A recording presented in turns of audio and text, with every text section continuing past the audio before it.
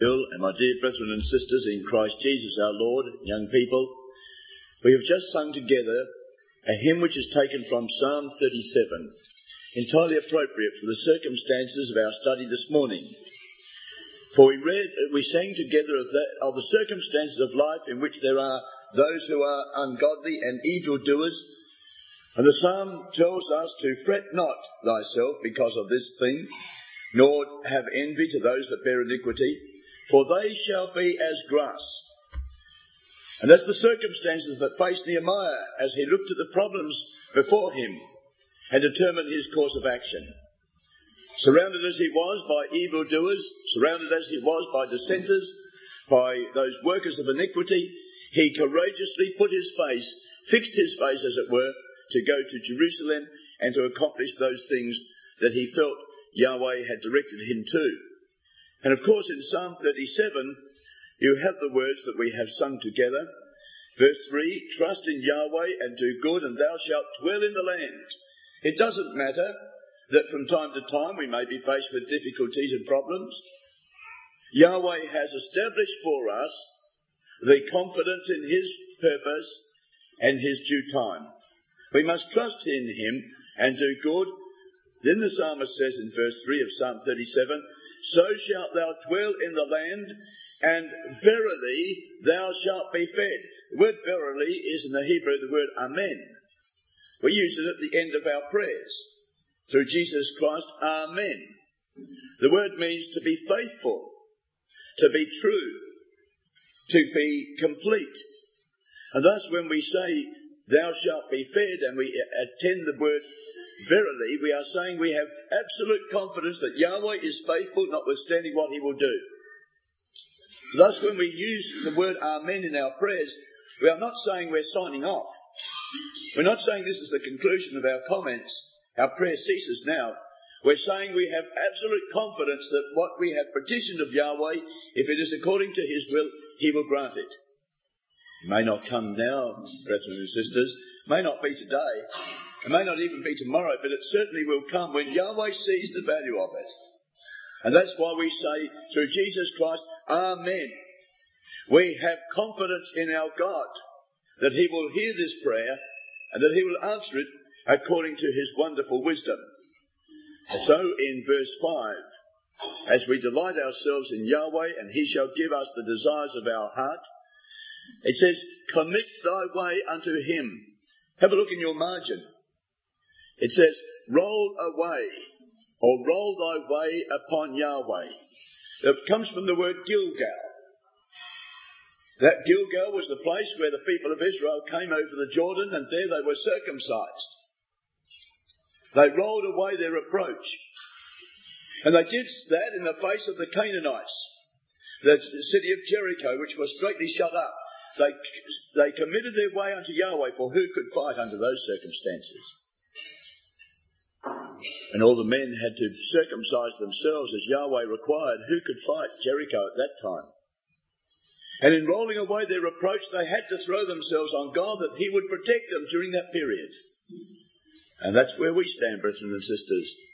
We stand as did David as he penned this word, this psalm, and we need to roll ourselves upon Yahweh, upon his way. That means to lean upon him, to trust in him, that he will strengthen us in due course, notwithstanding the challenges of life that face us.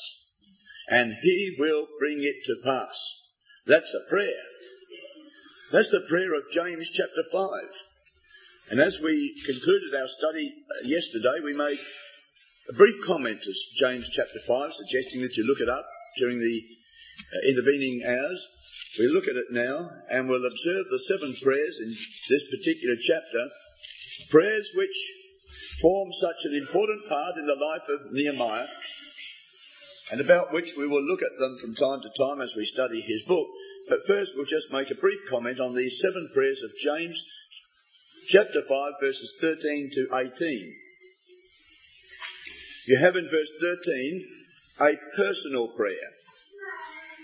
A personal prayer, an individual prayer. If you are afflicted, let him pray. If he is merry, let him sing psalms, which are prayers of melody. They are individual, personal prayers. Verse 14 is a united prayer. Is any sick among you? Let him call together those who may help him in the ecclesia, those who can strengthen and direct him in the ecclesia, and they shall pray over him, as John uses in his first epistle, chapter 5, speaking of a sin which doesn't lead to death. Here are united prayers where a family might gather together, parents and children, or brethren and sisters in the truth, that they might strengthen each other in these circumstances of life. In verse 15 you have a believing prayer. The prayer of faith shall save the sick, and Yahweh shall raise him up. A prayer that seeks for alleviation in certain circumstances, and if it is according to the divine will, he shall raise him up. In verse 16, mutual prayers, where there is a injury one with another. Matthew 18 is the principle here. Confess your faults one to another, and pray one for another, that ye may be healed. As we may see another in a certain fault, we have a desire to help them and strengthen them, as Matthew 18 tells us. Those words that are the words of a shepherd who sees a diseased sheep and he goes to lift him up and help him. That's what Matthew 18 is about. It's not about destroying, brethren and sisters. It's about restoring. And we do that when we confess our faults one to another. The end of that verse 16 is the fifth prayer. It speaks of fervent prayers. The effectual fervent prayer of a righteous man avails much. What power is in those words? Fervency, effectual prayer of a righteous man, they are all important in their context, availeth a tremendous amount. In verse 17 you have the sixth classification of prayer, earnest prayer. Elias was a man subject to like passions as we are. He felt the similar strains of life as he tried to deliver the message to his people. And he prayed earnestly that Yahweh would complement his judgments. It was an earnest prayer for Yahweh's help, that it might not rain, and Yahweh answered in this miracle, this remarkable circumstance. And the final prayer is that of continual prayers. He prayed again, and the rain gave it forth, the earth brought forth her fruit. So it was an instant prayer, a continual prayer, an earnest prayer. And here we have the whole ambit of our prayers in the truth, both amongst ourselves and for one another.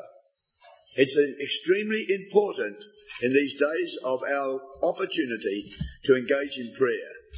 So when we come back to the words of Nehemiah, the leader, the governor of Israel, we will be looking at his prayers as we proceed through his book. I would suggest that, as I have found it very valuable myself, that you colour in the prayers found in the book of Nehemiah. Colour in two things. Colour in the prayers and colour in the prophets. The hand of providence.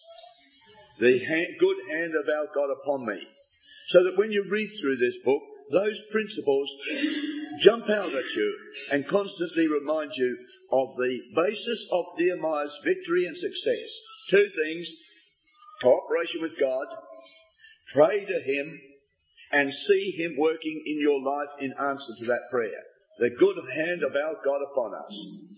Now in chapter 1 we have Nehemiah's example of an acceptable prayer. Nehemiah chapter 1 verse 5 to verse 11, accepting the last sentence. Now here is the first opening prayer upon which the whole book is based. Notice how the prayer is structured. Prayers are recorded in the scripture for our edification, to teach us how to pray. Lord, teach us how to pray, said the disciples. And the Master gave a praise-sieve, a model prayer, complementing those which are already in the inspired word. The first thing we must observe in acceptable prayer is the reference to God's character. Verse 5. I beseech thee, O Yahweh, Elohim of heaven, the great and terrible Ale that keepeth covenant and mercy for them that love him and observe his commandments. It's an approach to the Father. It's an acknowledgement of who he is. It's an expression of his wondrous character.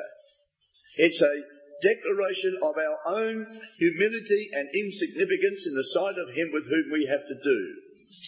And thus, Nehemiah presents for us his character, Yahweh's character, and he rests securely upon the wonderful attributes by which God is known. He's both powerful and he's merciful.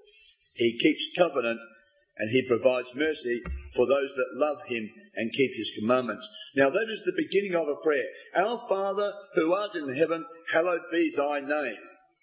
Was the words of the Lord Jesus Christ in parallel to these words here. Now in verse 6, you have a humble petition of Nehemiah to seek his hearing in the court of heaven. Let thine ear be attentive and thine eye upon, that thou mayest hear the prayer. Those three principles are brought together. Listen, look, and appreciate the prayer of thy servant, which I pray before thee now this day. If we are found in circumstances, if we are found in difficult circumstances, I can't think of the word, compromised circumstances, would we pray to God to look down upon us? If we're in a situation in which we ought not to be, are we going to ask God to look down upon us and hear us, that his prayer might, that his eyes might be open? Of course not. And under those circumstances, we've got to roll back onto Yahweh, commit our way to him, circumcise ourselves, and commit our ways more perfectly to him. That's why in verse 7, there's a confession of sins. We have dealt very corruptly against thee, says Nehemiah, speaking on behalf of the nation, and have not kept the commandments, nor the statutes, nor the judgments which thou commandest thy servant Moses. Nehemiah recognised that the trouble that had come upon Jerusalem and the reason for the burnt bricks was that they had rejected the truth, that they had cast aside the principles of truth. So, like our Lord himself, who looks down upon us and bears up our iniquities, he appropriately recognises and acknowledges sin. And we must do the same. An acknowledgement of our failings is the basis of a true approach to him who is pure. Him who is altogether pure. It promotes a humility and a recognition of our personal needs. And now in verse 9, he has a remembrance of the divine promises. He brings into his mind the word which God has stated. He's got to know what it is, first of all. He's got to read his Bible. He's got to understand what are these great and precious promises by which we might be partakers of the divine nature, having escaped the corruption of the world through lust. So he says in verse 9, if you will turn unto me through those... Verse 8. Verse 8 is the... Verse 8, remember, I beseech thee, the word that thou commandest thy servant Moses, saying, if ye transgress, I will scatter you among the nations. That was a recognition of the promises given. And in verse 9, but if you will turn unto me and keep my commandments and do them, though there were of you cast out into the uttermost part of heaven, yet will I gather thee from thence and bring thee into the place which I have chosen to set my name there. I have chosen to set my name in this place. Thus he acknowledges Yahweh's goodness, Yahweh's purpose, because of for the sakes of the fathers. Romans chapter 11 verse 28. For the fathers' sakes. he presents and reminds this, and reminds Yahweh of this. The divine promises are the foundation of our faith. We've got to bear those in mind as we seek the petition of our God. They are both the foundation of our faith and the foundation of our action. Remember the words we quoted from the 2nd of Peter chapter 1 verse 4? There are given unto us great and precious promises, that by means of these we might be partakers of the divine nature, foundation of faith, having escaped, foundation of action, the corruption in the world through lust. And then you have in verse 10, the redemption that God had manifested in the past is the basis for his trust and faith that he would continue the divine blessings. Now, these are thy servants and thy people, whom thou redeemed by thy great hand, by thy great power, and by thy strong hand. They came out of Egypt.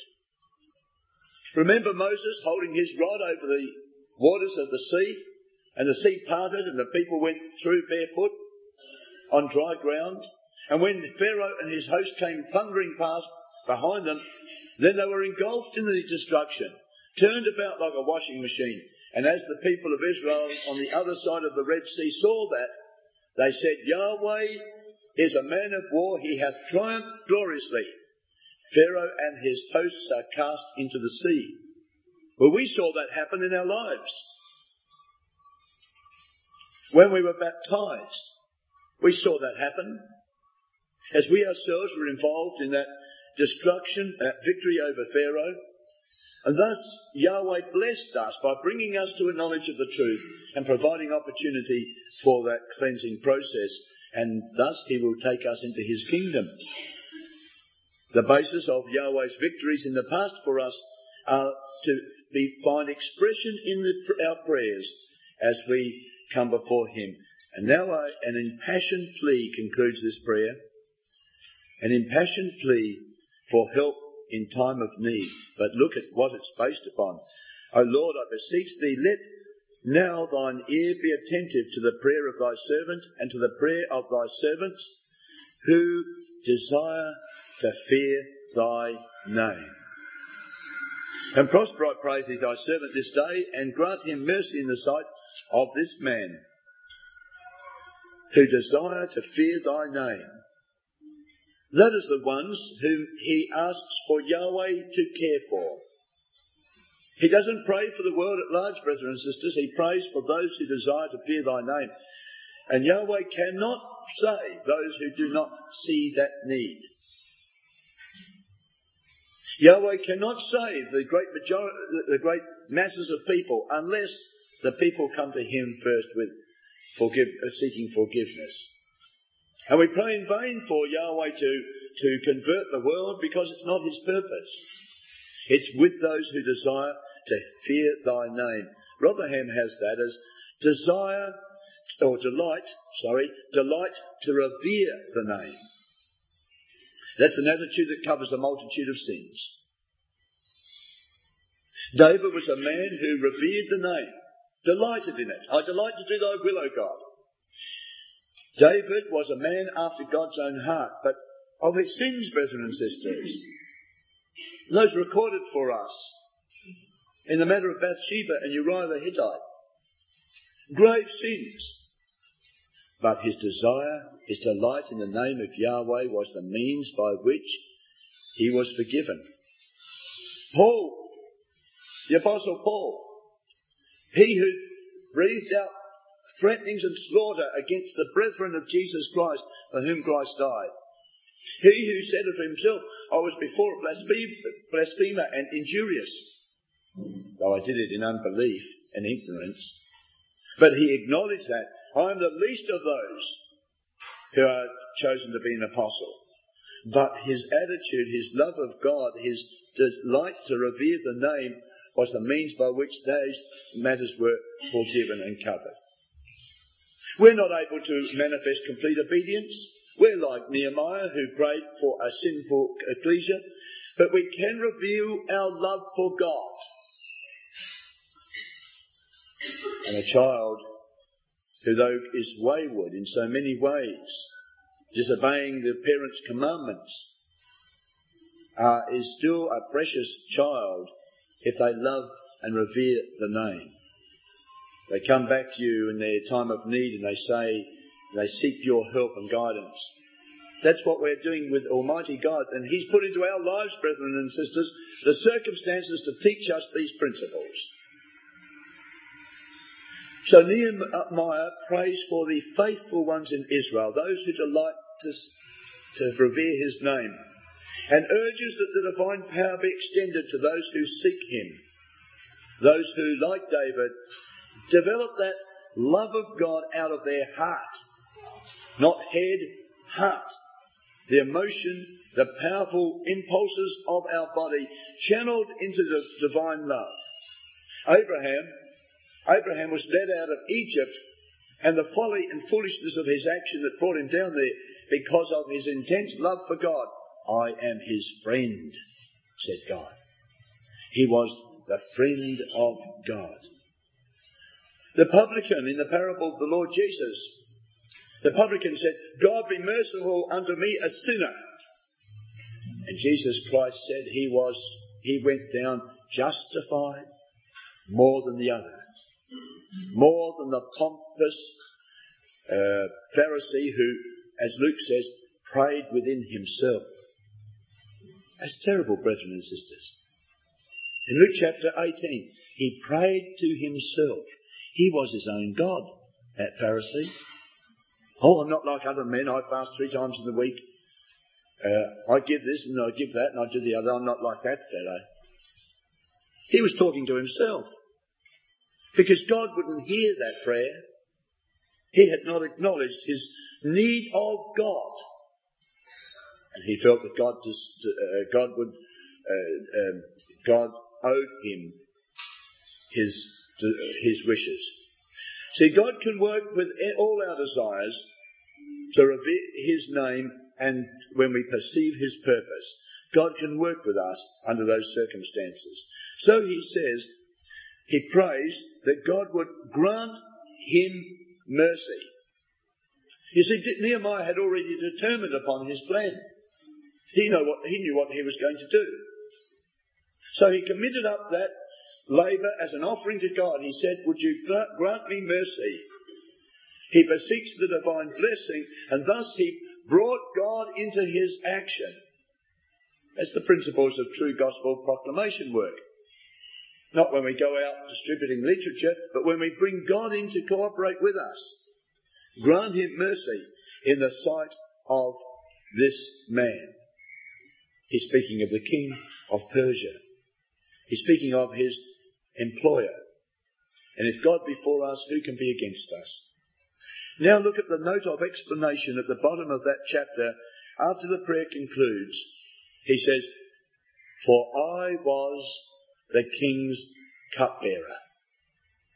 There's a note of explanation in the official records to indicate why he was doing what he had set himself to do. And it reveals a most amazing example of faithfulness, courage and determination. I was the king's cupbearer. That was a position of high honour. That was a position of great prominence in the court of Persia. The king's cupbearer.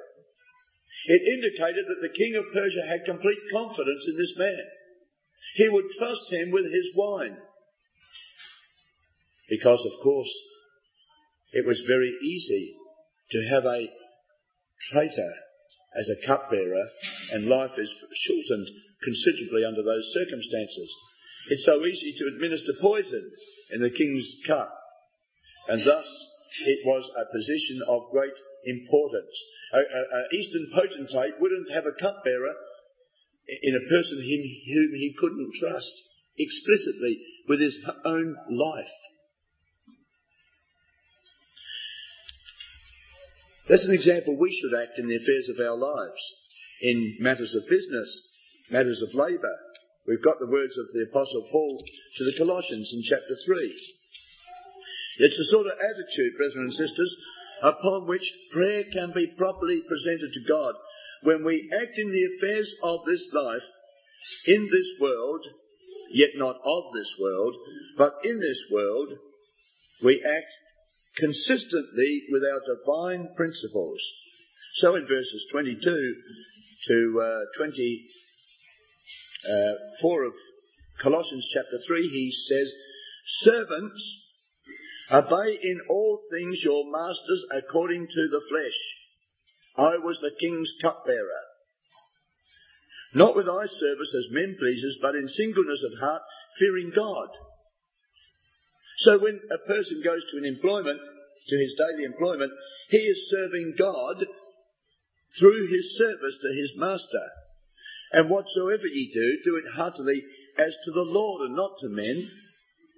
We may be put into situations of stress and trial in our daily occupation. And though we are not called upon to transgress the divine will in any respect, we stand apart from that. We will have no truck with that.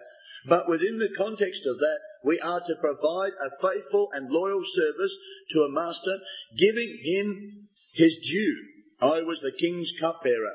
The wine that he presented to the king of Persia was wine tasted and tested with his own life, knowing that of the Lord ye shall receive the reward of inheritance. He's talking to servants in employment. Knowing that of the Lord ye shall receive the reward of the inheritance. For you're serving Christ. That's whom you're serving when you go to your daily occupation. You're serving Jesus Christ, and Christ will reward us for faithful service in the menial duties of life. That's why this man prayed in Nehemiah chapter 1 that Yahweh would give him mercy in the sight of this man, for I am the king's cupbearer. It's obvious that Nehemiah could have remained in that position. He could have remained in a position of opulence and wealth in the court of Persia, like Moses did when he was brought up for 40 years in the court of Pharaoh in such grandeur and magnificence.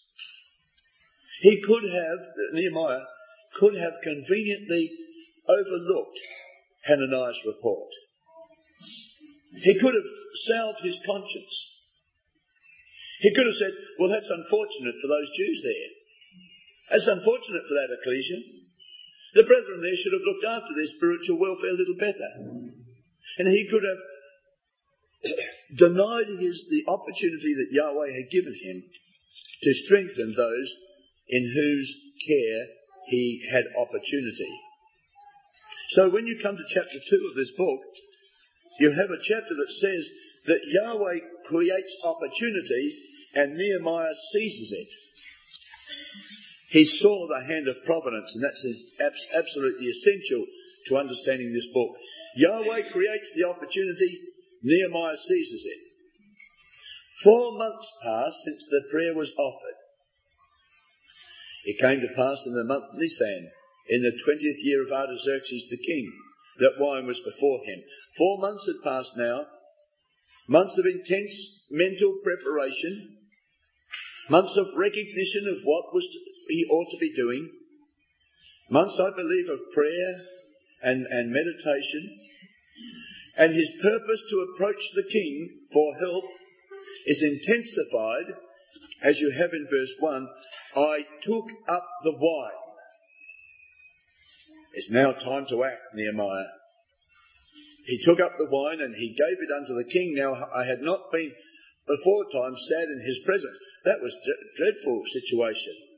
No wonder he said in verse 2, when the king said, "Nehemiah, why is thy countenance sad? You're not sick." If he had been sick, it would have been some reason. A person was not to be sad in the court of Persia. Sadness is contagious. The king didn't want to be sad. He didn't want to have a mournful-looking cupbearer in front of him. It lighted his day, made the sun stop shining. He wanted some happiness and pleasure in his life. So he questioned why it was sad. "This is nothing but sorrow of heart. Then I was sore afraid." This man of courage, he was sore afraid because he knew what that meant.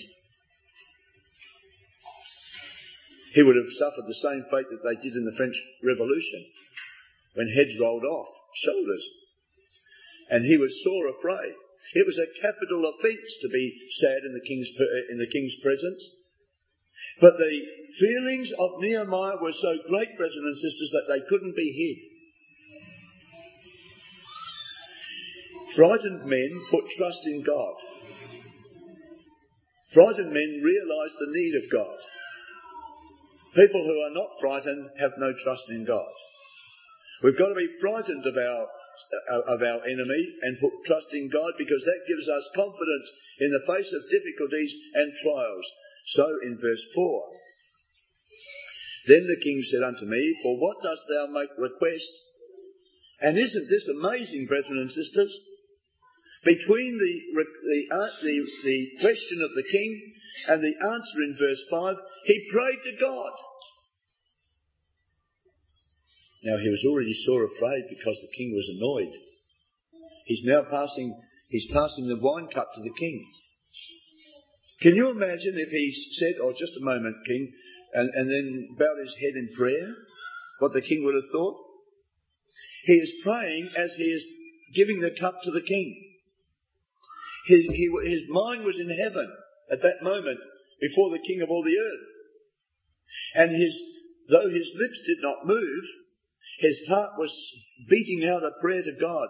That's why he says, so I prayed. That's a prayer. That needs to be coloured in that sentence. I prayed to the God of heaven. And as he said that, he said, let the king live forever. He was not sad because he had treachery in his heart. He gave some confidence unto the king. He said, there's no poison in this cup, O king. There's not treachery and deceit in heart. And thus in verse 8, he says, if it please the king, and if thy servant have found favour in thy sight, that thou wouldest send me to Judah.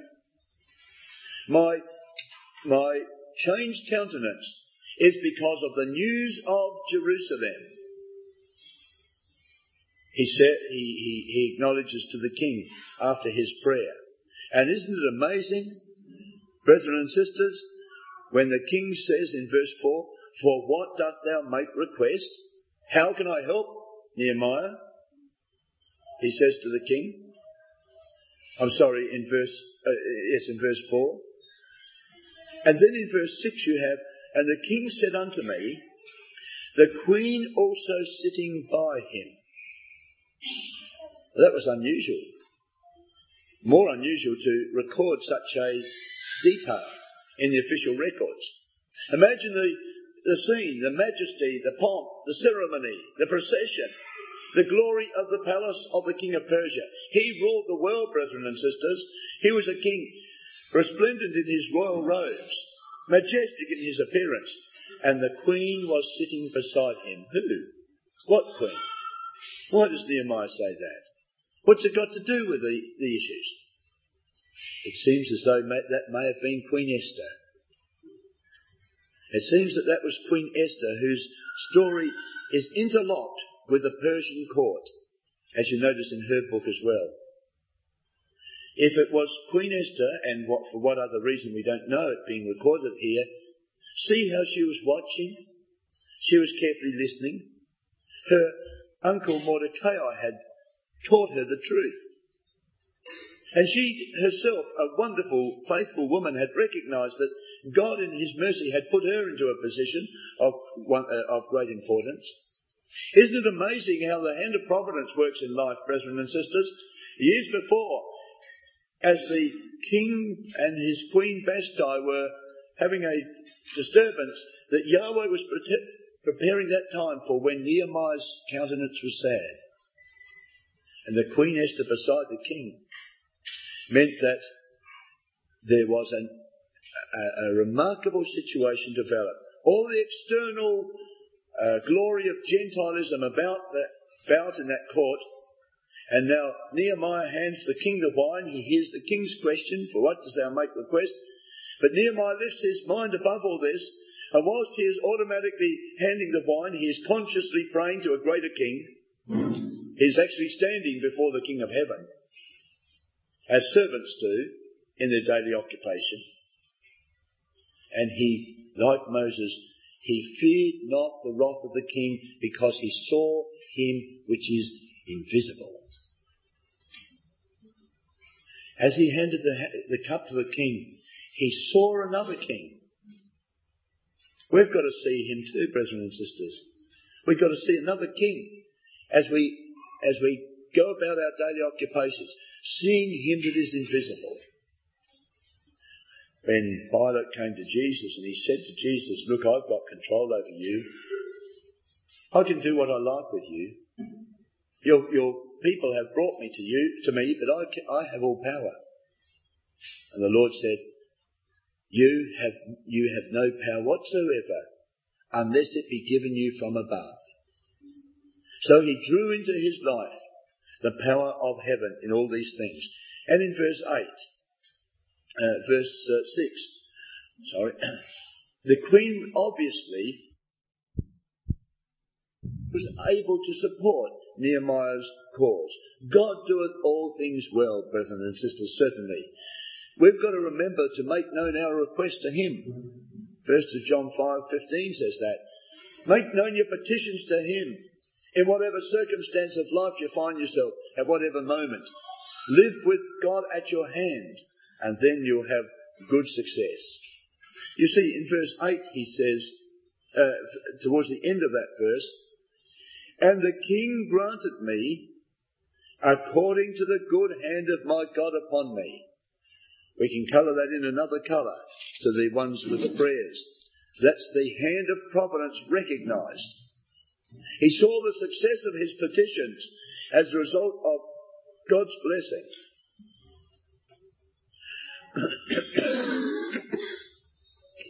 And he left Persia, the court of Persia, with the blessing of God, with the help of the king, and with the support of his servants. So a letter of Asaph, the keeper of the king's forest, in verse 8, was written that he may give me timber to make beams for the gates of the palace which appertain to the house, and for the wall of the city, and for the house that I shall enter into. And then this faithful warrior of God sets forth from Persia to Jerusalem. And like the Lord Jesus Christ's first appearance in Jerusalem, Nehemiah's arrival was met with distaste, opposition, and anger from the enemies of the truth. Verse 9, I came to the governors beyond the river and gave them the king's letters. Now the king had sent captains of the army and horsemen with me. When Sanballat the Horonite and Tobiah the servant, the Ammonite, heard of it, it grieved them exceedingly. There's anti-Semitism. It grieved them exceedingly that there should come a man to seek the welfare of the children of Israel. Sanballat and Tobiah the influential were notable men, notable enemies. The word Sanballat means the enemy is secret. Very apt for the devil. The enemy is secret. It's an index to his character, and we'll meet him through this book as he secretly plots against Nehemiah, but with the presentation of friendship. He is a wolf in sheep's clothing. He is a man of deceit and evil. He's the sort of man of which Judas was. Oh, I'm your disciple, Lord. Here I am. I'm walking with 11 others. After the treasury, I'm faithful. But he was an enemy in secret. Sanballat probably was the governor of Samaria. Like the Pharisees, he was opposed to the Saviour of Jerusalem. So here is the seed of the woman and the seed of the serpent. Here's Genesis chapter 3, verse 15. Here's the great enmity of eternity. It's the challenge of the truth and error, brethren and sisters. And so often the enemy is secret, even in our own hearts, where we have the devil resident within us in our human nature. It's so easy to imagine that we are doing right when we allow our own feelings to exude themselves. his friend Tobiah the Ammonite, Tobiah means Yahweh is good. In the Hebrew, the word tov, T-O-B or T-O-V, is the word good. He evidently had accepted the teachings of the Samaritans, who were part Jewish. They had been they derived from the Gentile influence into the Jewish community, and that developed the Samaritan gathering. So this man Tobiah had incorporated the divine name into his own. Yahweh is good. He used religion to achieve his scheming ends, and he played havoc in the ecclesia, and we'll meet him again. We'll meet him in chapter 13. We'll meet him when Nehemiah returns the second time. Tobiah's still there, brethren and sisters. That a schemer, that a deceiver, he's still there right until the end of chapter 13 when he's excommunicated. Tobiah's with us always, in a combination of religion and the flesh. And both these men combined in their opposition to Nehemiah. You see, it says here in that verse that it grieved them exceedingly that there was come a man to seek the welfare of the children of Israel. That word's welfare is tov, the part of the name of Tobiah, good. It grieved him that there was a man come to seek the good of the children of Israel. Whereas Nehemiah had said, remember me for good. Thus Tobiah was to Nehemiah what Judas was to the Lord Jesus Christ. Now in these circumstances, as we inspect Nehemiah, we see him as a man of wisdom as well as work. His approach to Jerusalem now from Persia was filled with apprehension. It was met with apprehension. So he was there 3 days. You notice in verse 11, so I came to Jerusalem and was there 3 days. He did nothing in those days, or nothing recorded, that is. It's like the Lord Jesus Christ in the grave.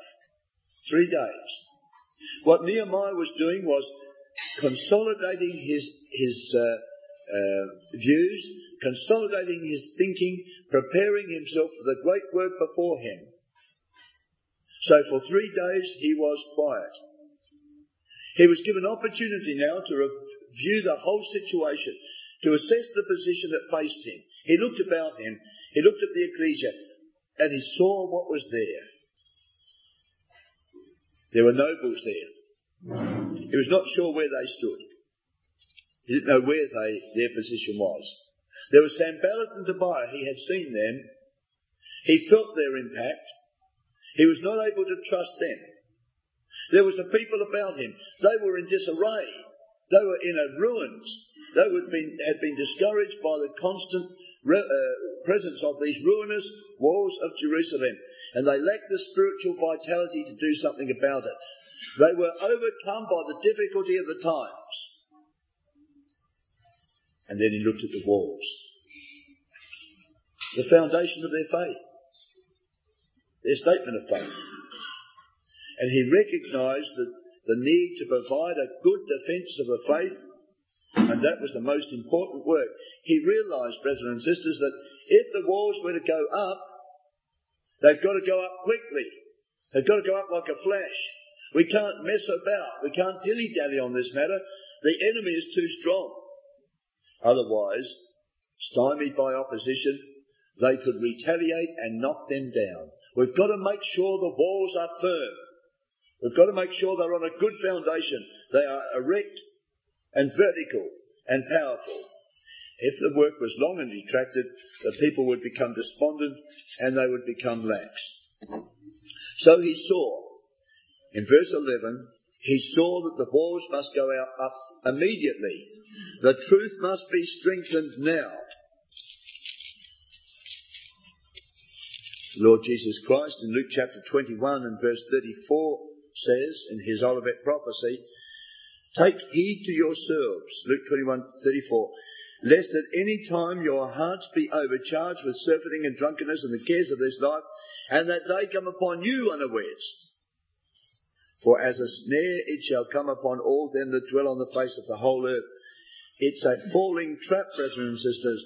He says, therefore, watch ye and pray always, that ye may be accounted worthy to escape all these things that shall come to pass, and to stand before the Son of Man. We've got to look at our situation. We've got to look at our ecclesial life, our individual and personal lives, and we've got to watch and pray lest the devil destroy it. So we've got to be diligent about it. We've got to make sure we're working immediately and with great diligence in supporting the work of the truth and our own situation. Now, when he had determined that, he then put his plan into action. And we have that from verse 12 to verse 20 of this chapter. Having reviewed the situation, he determined what must be done, and now sees how it can be done, how it is possible to accomplish his designs. In verse 12, he commences a tour of the city. There's a tour by him and his disciples. I arose in the night, and I and a few men with me. His disciples, a lonely small band of disciples with Nehemiah, goes forth. He rides on a mule. And when he rode around the city, he saw before him broken down walls. He saw burnt gates. He saw heaps of rubble and ruin and fallen masonry.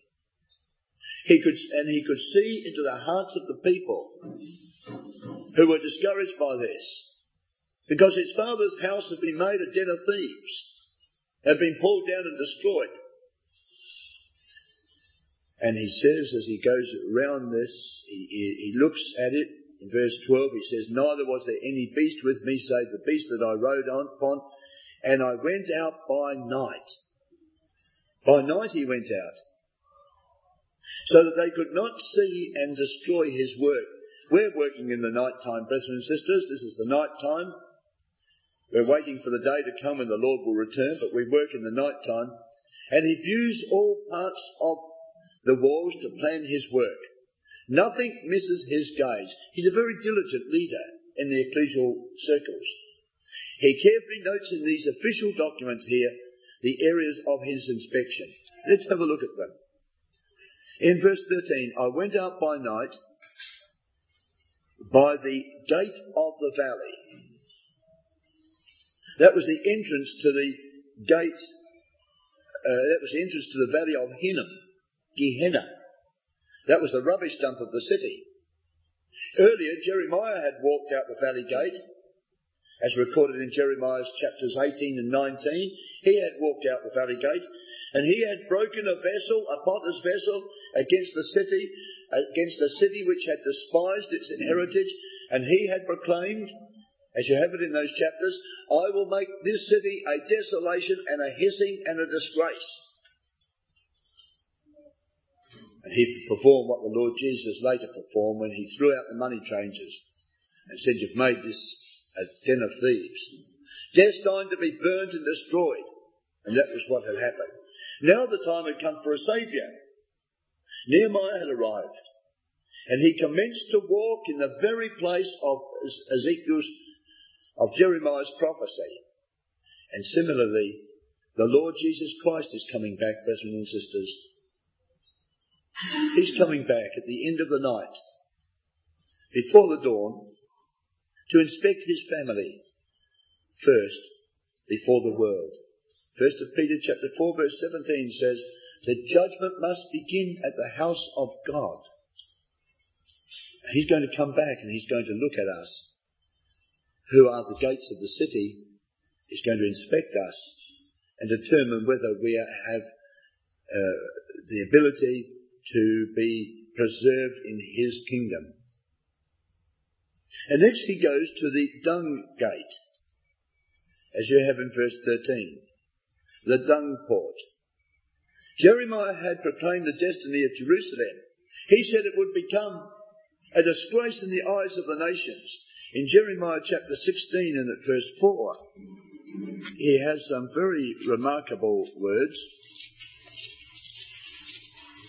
Jeremiah chapter 16 verse 4, it says, concerning Jerusalem, they shall die of grievous deaths, they shall not be lamented, neither shall they be buried, but they shall be as dung upon the face of the earth. They shall be consumed by the sword and by the famine, and their carcasses shall be meat for the fowls of heaven and for the beasts of the earth. They shall become dung upon the ground. That's what Yahweh thought of their religion. And though they said, the temple of Yahweh, the temple of Yahweh, the temple of Yahweh are we, and we are the sons and daughters of Abraham,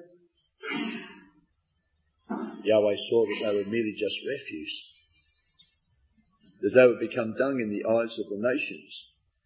And now in Nehemiah 2 verse 3, as he comes to this particular gate and records it, he indicates that a Redeemer had come to resurrect the city and the people out of the refuse of the earth. Out of the refuse of human nature, as it were. His next place is the King's Pool. It was the gate of the fountain. I went to the gate of the fountain, verse 14. In Jeremiah chapter 2 and verse 13, Yahweh has a complaint against the people. He says, look, you've forsaken me. You've forsaken the fountain of living waters. You've hewed yourself out cisterns, broken cisterns in which there is no water. And Nehemiah comes to the gate of the fountain. He sets his feet upon this place to restore vitality and truth to the nation. And each of these gates recorded here have a very great impact upon the spiritual condition of the people and what he was going to do. After he was at the gate of the fountain, he came to the King's Pool. This has been a pool that was constructed by Hezekiah at a time of great distress and difficulty for the nation. The King's Pool was used to measure, was an area used to preserve the life-giving waters that came from the spring Gihon. It was a container to preserve those waters, to prevent the enemy from seizing those life-giving waters that meant so much to Jerusalem. And so, with the waters flowing into the King's Pool, the people would be protected in the city from the advance of the enemy and from the siege. But it had fallen into disrepair. People had allowed the life-giving principles of the truth to dissipate. The Bibles had been closed. The Spirit word had been forgotten. And Jerusalem's water was open to the use of the enemy. So Nehemiah notes the King's Pool in his plan to restore life to Jerusalem. He would protect the source of life from destruction. He would protect the truth from apostasy. That's the purpose of that. The next one was the gate of the valley, verse 15. Then went I up in the night by the brook and viewed the wall and turned back now and entered by the way of the gate of the valley and so returned. So he entered again by the way he came in firstly. He went out by the way he had entered in. He had entered in by the gate of the valley.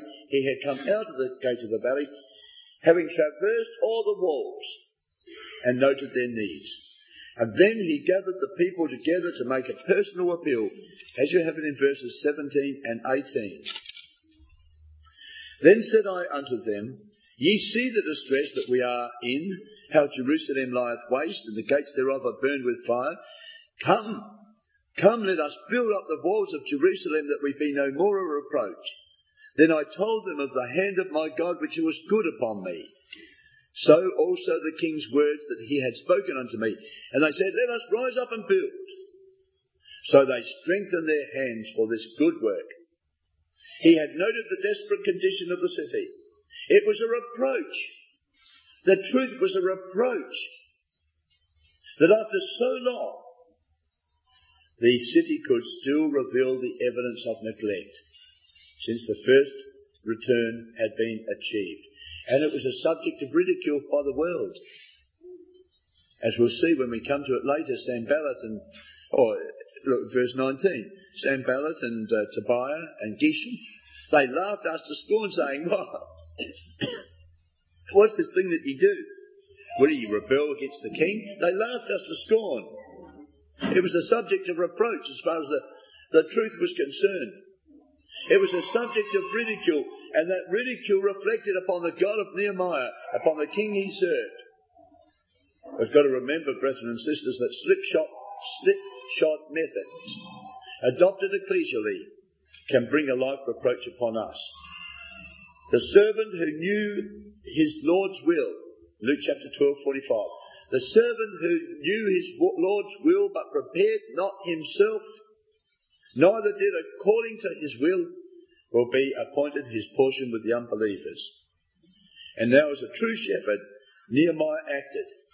First, he had presented the problem that the people were distressed, that the city walls were defenceless and deserted, the gates were burned, and there was a mere blackened, gaping holes in the walls. Then he made an appeal. Let us recognise and repair the reproach. The third was a principle of encouragement, a practical evidence that it was God's will that they should engage upon the work in season and out of season. And finally, he says, the time was propitious. As you have it in verse 19, he had stated that the work of providence, the hand of providence, was working on their behalf, as evidenced by the actions and the words of the king of Persia. But by then the world had retaliated. Will ye rebel against the king? We're brought up in conscientious objection to military service by the enemies of the truth. Will ye rebel against the king? Under those difficulties, under those trials, what is the answer of Nehemiah? It's in verse 20, brethren and sisters. Then answered I, and I said unto them, the God of heaven. Not the king of Persia, the God of heaven. He will prosper us. That's why we're his servants, and that's why we, his servants, will arise and build. But as for you, you've got no portion, nor right, nor memorial in Jerusalem. The enemy had used 3 barbed weapons. Verse 19. Scorn, hatred, and threats. 3 arrows. Scorn, hatred, threats. Nehemiah answered those in 3 ways. He said, the enemies of the truth have no portion, right, nor memorial. They've got no portion, no inheritance in a city that we are building. They've got no right. Hebrew word is righteousness or justification. They've got no justification in the work in which it is being accomplished, and they have no memorial there. Their fathers are not buried there, but ours are, brethren and sisters. Our fathers are buried in the faith, Abraham, Isaac and Jacob, and their promise of glory and immortality, with whom we are associated. So with Nehemiah, we can rest confident that if we put our hands to the work, then Yahweh will bless us, and our enemies, though strong at this moment, will ultimately be defeated.